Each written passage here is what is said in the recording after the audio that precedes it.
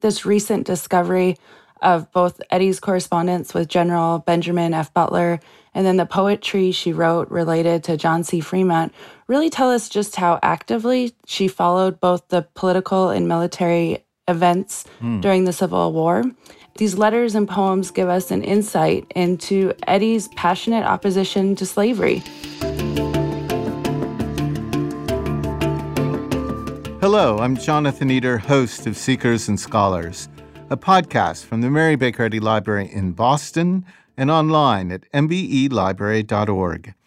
In this episode, members of the Mary Baker Eddy Papers team joined the podcast to discuss discoveries they've been making about how Mary Baker Eddy took action for emancipation during the Civil War and the impact of the conflict on her personally. The Mary Baker Eddy Papers is a large-scale documentary editing project of the Mary Baker Eddy Library to review, analyze, annotate, and digitally publish from this vast and robust collection of manuscripts, correspondence, and other records from Eddy's history and from the early history of the Christian Science Church. So I am pleased to welcome Dr. Rachel Monroy and Bronwyn Arthur to Seekers and Scholars for a conversation on discovering the Civil War in the Mary Baker Eddy Papers. Welcome, Rachel. Thanks. It's great to be here with you. Welcome, Bronwyn. Yeah, thanks for having us. Well, it's great. And just a little bit about both of you. Rachel works as a transcription verifier for the Papers Project, and she has researched and written articles for the library based on our collections.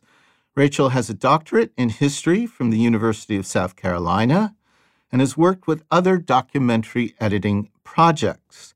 For example, as assistant editor of the papers of the Revolutionary-era Pinckney Statesman and the papers of Eliza Lucas Pinckney and Harriet Pinckney Horry.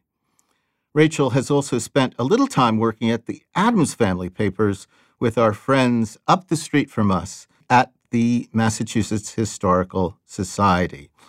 So thanks again for joining us, Rachel. And just out of curiosity, what are the Pinckney Papers? So the Pinckneys represent one of the most important families of the founding period. First, Eliza, who was famous for her cultivation and production of indigo, and then later her two sons, Charles Cotesworth Pinckney and Thomas Pinckney, and their cousin, Charles Pinckney, who became important statesmen and signers of the Declaration of Independence. And just a little bit about Bronwyn Arthur. She is assistant editor of the Mary Baker Eddy Papers. Bronwyn joined the Papers team in 2016. Before that, she worked as a researcher at the Mary Baker Eddy Library. Bronwyn holds degrees from Principia College and the University of Queensland. We've had the pleasure of having Bronwyn as a guest on Seekers and Scholars on previous occasions, so welcome back, Bronwyn. Thanks. Good to be back. So, Rachel, one of the things I really appreciated about the two articles you wrote about Mary Baker Eddy's anti-slavery convictions during the Civil War is you gave us some profound history about the figures with whom she was dealing and engaging during this period. So I'd vaguely heard about Benjamin Butler before, and Fremont. I mean, these were echoes from a long time ago in my readings of Civil War history. So with that in mind, could you just give us the context of who these people were and why it was so notable that she was in touch with and corresponding and getting correspondence back in some form or fashion from important players in the Civil War? Yeah, no, I think it is really interesting that Mary Baker Eddy really begins to understand who some of the main figures are in this push towards emancipation, and she starts to follow what they're doing. And we see that first with Butler. And what's interesting about Butler is he was from Massachusetts, and so there's the Massachusetts connection, and he was a lawyer from Massachusetts. And we see that he uses his legal training to kind of maneuver around the law that had held slavery in place, this idea of the African Americans being property. As such, they should be taken by the Union military, and the Union military could then free these slaves by taking them on as contraband of war. Some people have argued that he just made this maneuver, not necessarily because he had a strong belief in the humanity of African Americans or a strong belief against slavery, but it worked for what he was doing at that time, and it was convenient for his military stance at Fort Monroe at that time. And I think what's interesting is Mrs. Eddy can see beyond that, and she can see that the important thing is that there's a movement towards emancipation. In the case of Fremont, he kind of picks up on what Butler has done. And so we know that Butler was successful. Butler eventually wrote to the Secretary of War and argued that these enslaved workers that had taken refuge in Fort Monroe should be considered contraband of war, Union property, and then freed. And he's successful in doing that. And there's actually a law that's passed that is consistent with what Butler has asked for. And Fremont picks up from what Butler has done and tries to do a similar thing in Missouri. And Mrs. Eddy is following all of this all the while. She picks up on the fact that Fremont is doing the same thing as Butler. And he's fighting in Missouri and says that all of the enslaved workers under Confederate masters should be freed because they're also contraband of war, because they're being used against the United States. And so we see this thread between what Butler and Fremont is doing. And we also see that Eddy is very aware of that and involved in that situation. John C. Fremont's just an interesting figure. He grows up with his mother, but has an illegitimate father. His mother and father were never married. And he actually changed his name, adding a T to it, and then adding an accent to kind of differentiate himself from his father, who was never really present during his life.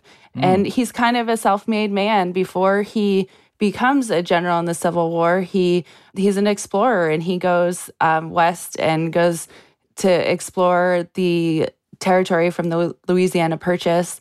And his name is attached to a number of places across the West. He even spends time as a senator in California. He's one that helps with the establishment of California as a state. And then he gains some property in California and becomes quite wealthy off of the gold rush. And then he even runs for president, but is unsuccessful.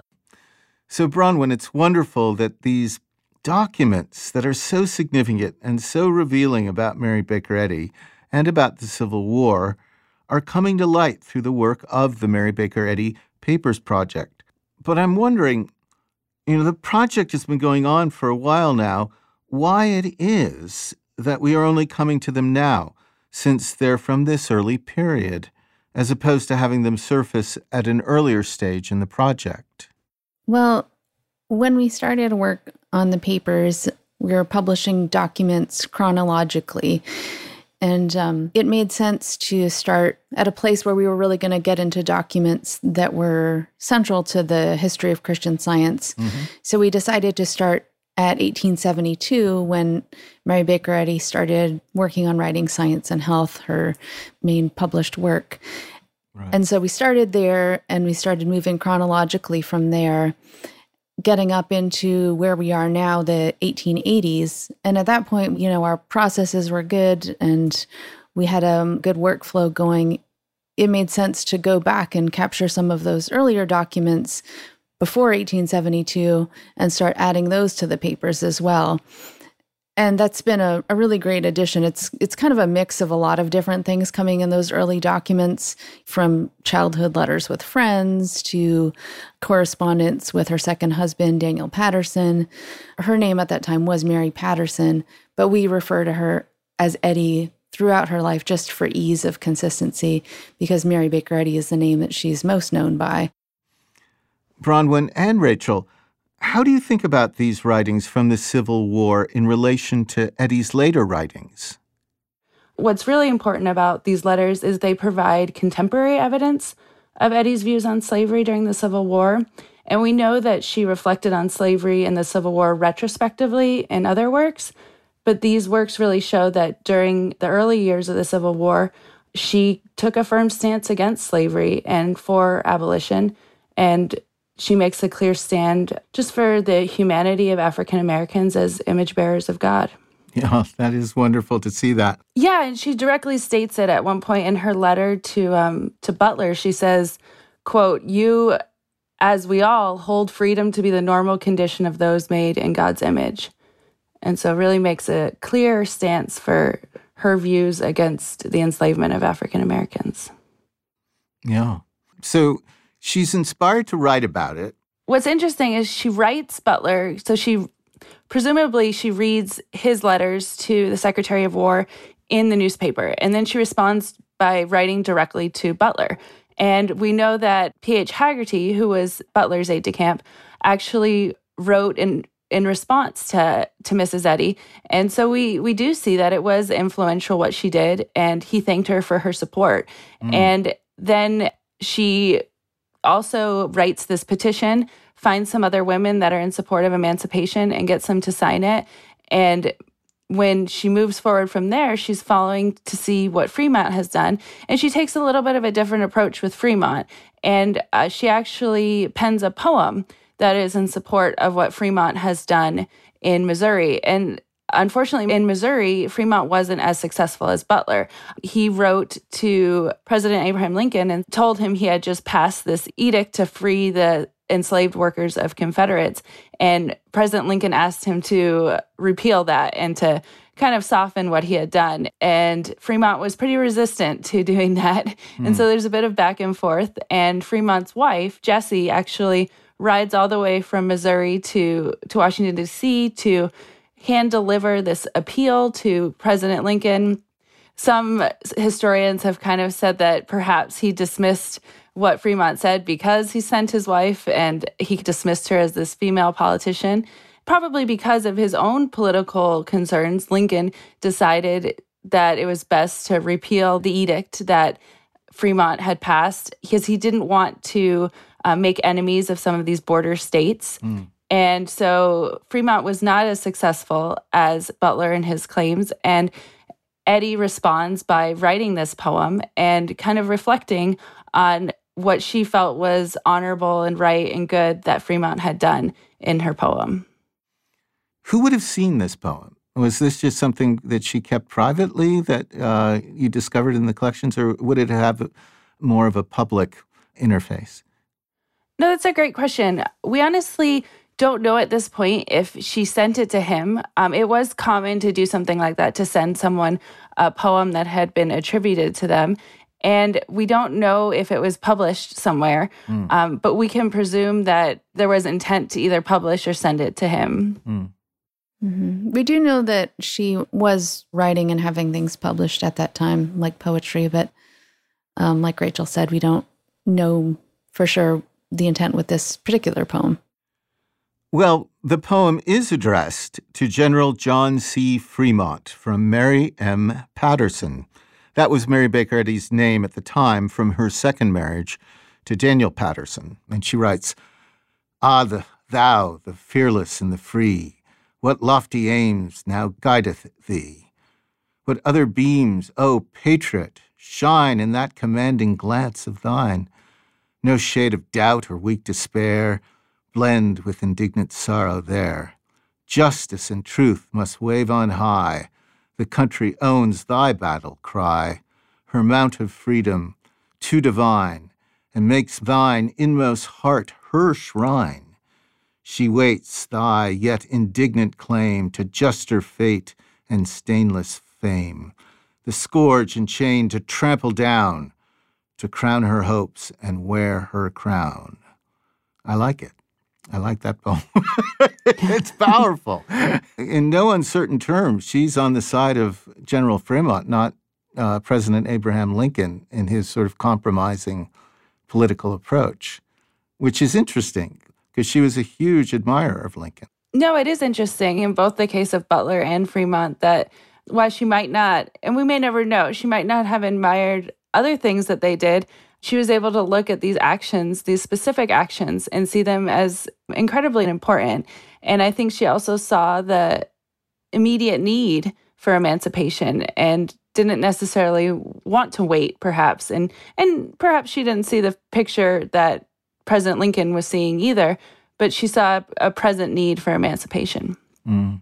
How does this method of engagement that Mary Baker Eddy has around the Civil War reflect sort of a larger picture of how women on the home front tried to contribute to the outcome of the war?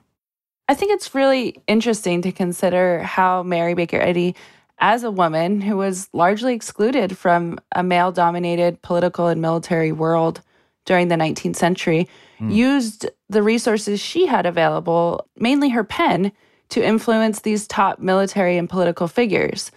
And she didn't go beyond what was acceptable for a woman of her time, but instead, she decided to pursue avenues that were considered appropriate within the gender dynamics of her day. Like I said before, that was the use of her pen, her writing, in advocating and writing Butler and writing about Fremont. In her letter to Butler, she opens the letter saying, quote, "Permit me individually and as a representative of thousands of my sex in your native state." And so she knows that she's addressing Butler as a representative of other women and as a woman. She may have seen herself to have a certain ability to influence Butler morally from this female perspective. It was common at that time to think of women as morally superior to their male counterparts. And she really uses that as a way to influence Butler. Bronwyn, I'm wondering, as assistant editor of the papers and having worked with this collection for a while, and as well as with Mary Baker Eddy's longstanding published writings, how do these early writings sort of prefigure some of the themes that you find in her writings after her discovery of Christian Science in 1866? It's a great question, and something that stood out to me from the letter to General Butler that Rachel had mentioned also was that statement, "You, as we all, hold freedom to be the normal condition of those made in God's image." That's an idea that I think will feel familiar to people who've read Eddy's later published writings, because it's something that she's develops out quite a bit in her writings, that sense that there's a higher freedom that's available to everyone by understanding their identity in God's image. And she's writing about it in a spiritual sense. And she also, in her writings, mentions a few times the abolition of slavery, kind of in that same context. And I think that writing can feel a little bit metaphorical because she's talking about it in a spiritual sense. But it's really interesting to me to, see this letter with Butler and the poetry that she wrote at that time, where she's literally taking a stand against slavery and taking it at a time when that view wasn't widely held. So it really, for me, it helps me to see kind of her later writings in a new light, to kind of understand what came before them, some of the stands that she was taking, and to really see how that helped to develop and shape those later ideas that we see, where she's taking a further development of understanding people's identity as made in God's image. Bronwyn, another dimension of the Civil War was very personal for her. It involved her second husband, Daniel Patterson, and I was so intrigued to see the letters that he wrote to her from Confederate prison. I was wondering if you could just give us a little bit of background as to, first of all, how it was that her second husband, Daniel Patterson, ended up in captivity behind Confederate lines. We know that Patterson was supposed to be making a delivery on behalf of the governor of New Hampshire. It was some funds that had been collected in New Hampshire to help those sympathetic to the Northern cause who were living in the South. And so he was going down to Washington, D.C. to deliver these funds. And while he was there, he went sightseeing on a battlefield and got a little too close and was captured and taken to prison in Richmond, probably Libby Prison, which was a well-known prison there that was in a former tobacco factory. And conditions were not great, and he writes about that in his letter. He writes about how he's not feeling well, and the food's not very good, and he's worried about Eddy. And in one letter, he says that he tries to send her some money, and did she get it? Actually, Eddy's son, who she had not had communication with prior to the Civil War, she hears from him again during the Civil War, and he was actually serving with an infantry division from Wisconsin. And Patterson mentions her son in one of his letters too, hoping that he'll be able to be discharged and come and help her, because he's not able to help her because he's stuck in prison. And so you see some of the very personal connections that Eddy has to the Civil War just coming out of these letters. It's impacting her husband, it's impacting her son.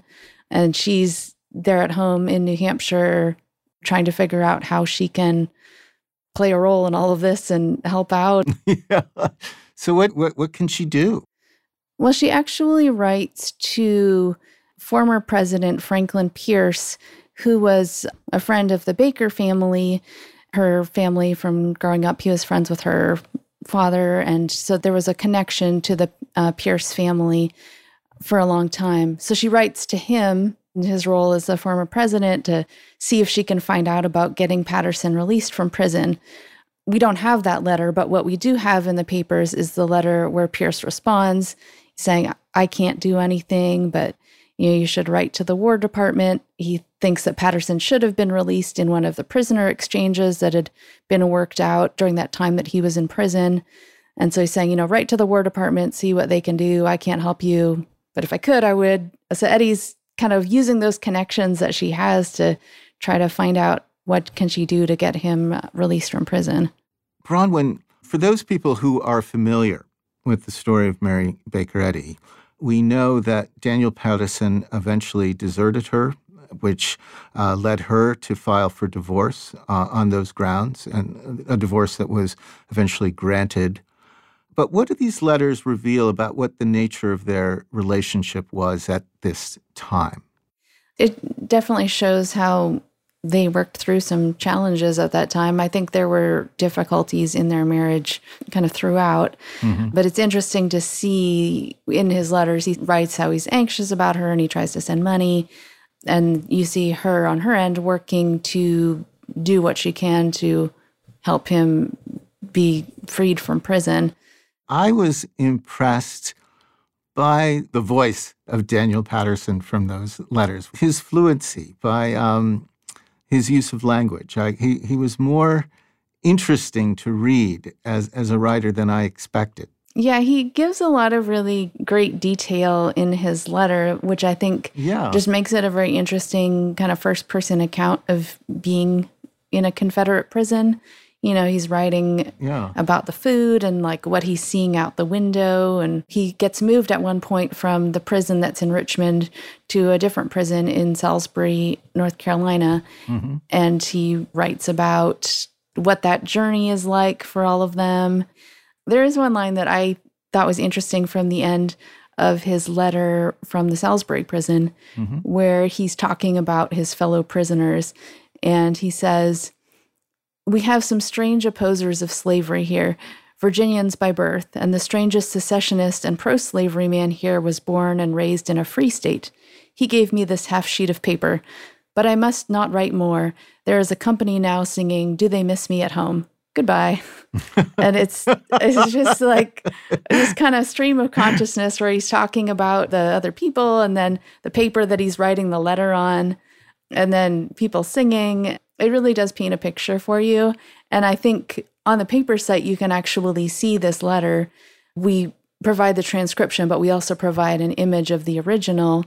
And you see the creases and discolorations, and you think about this half sheet of paper coming from this man that he met in prison and then making its way to Eddie. It's interesting to think about that journey taken by that letter and that we now have it and that you can see it on our website. So, Rachel and Bronwyn, just by way of a final question, in thinking about somebody who's interested in Civil War history, somebody who's interested in the history of Christian Science and Mary Baker Eddy, how would you contextualize or what would you offer about the significance of these new discoveries that you've been making in the Mary Baker Eddy papers? So I think these documents offer an entry point for Civil War historians interested in the role that women and women in religion played in the war. Mm-hmm. And we can see Eddy's experience to be considered as representative of other women's experiences during the war. Mm-hmm. Right. And we can also see that her letters and poetry and writings contribute to the larger examination of what role religion and morality played in the Civil War and the debates that surrounded abolition and slavery. Something that I think is really helpful about having these letters now on the paper's website is that anybody who's interested in that Christian Science history can go and take a look at them for themselves.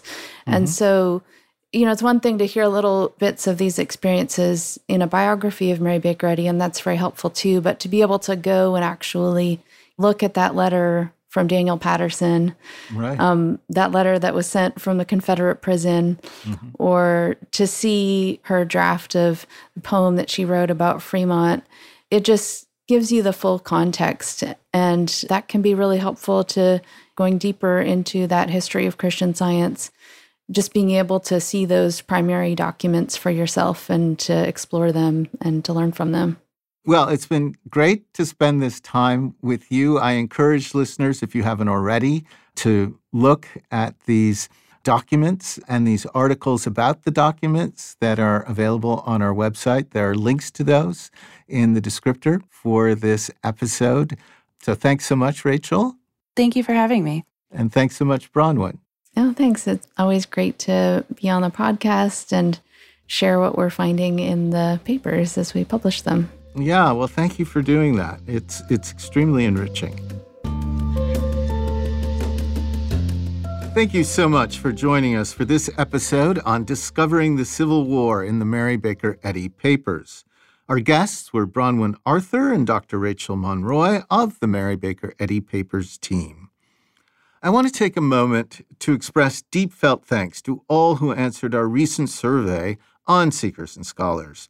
Your wonderfully thoughtful responses have been very stimulating for us as we go about future development and planning for the podcast. So look for those changes and always feel free to be in touch with us at podcasts@mbelibrary.org. So thanks again for your input. It's always appreciated. Upcoming episodes include a discussion of the life, career, and writings of Bicknell Young, a prominent figure in Christian Science history and nephew of Brigham Young, the famed pioneering leader of the Church of Jesus Christ of Latter-day Saints. Also, we'll be looking at the storied career of fashion designer Adele Simpson and how Christian Science influenced her approach to creating beauty in her work. I'm Jonathan Eder. Thank you for listening to Seekers and Scholars.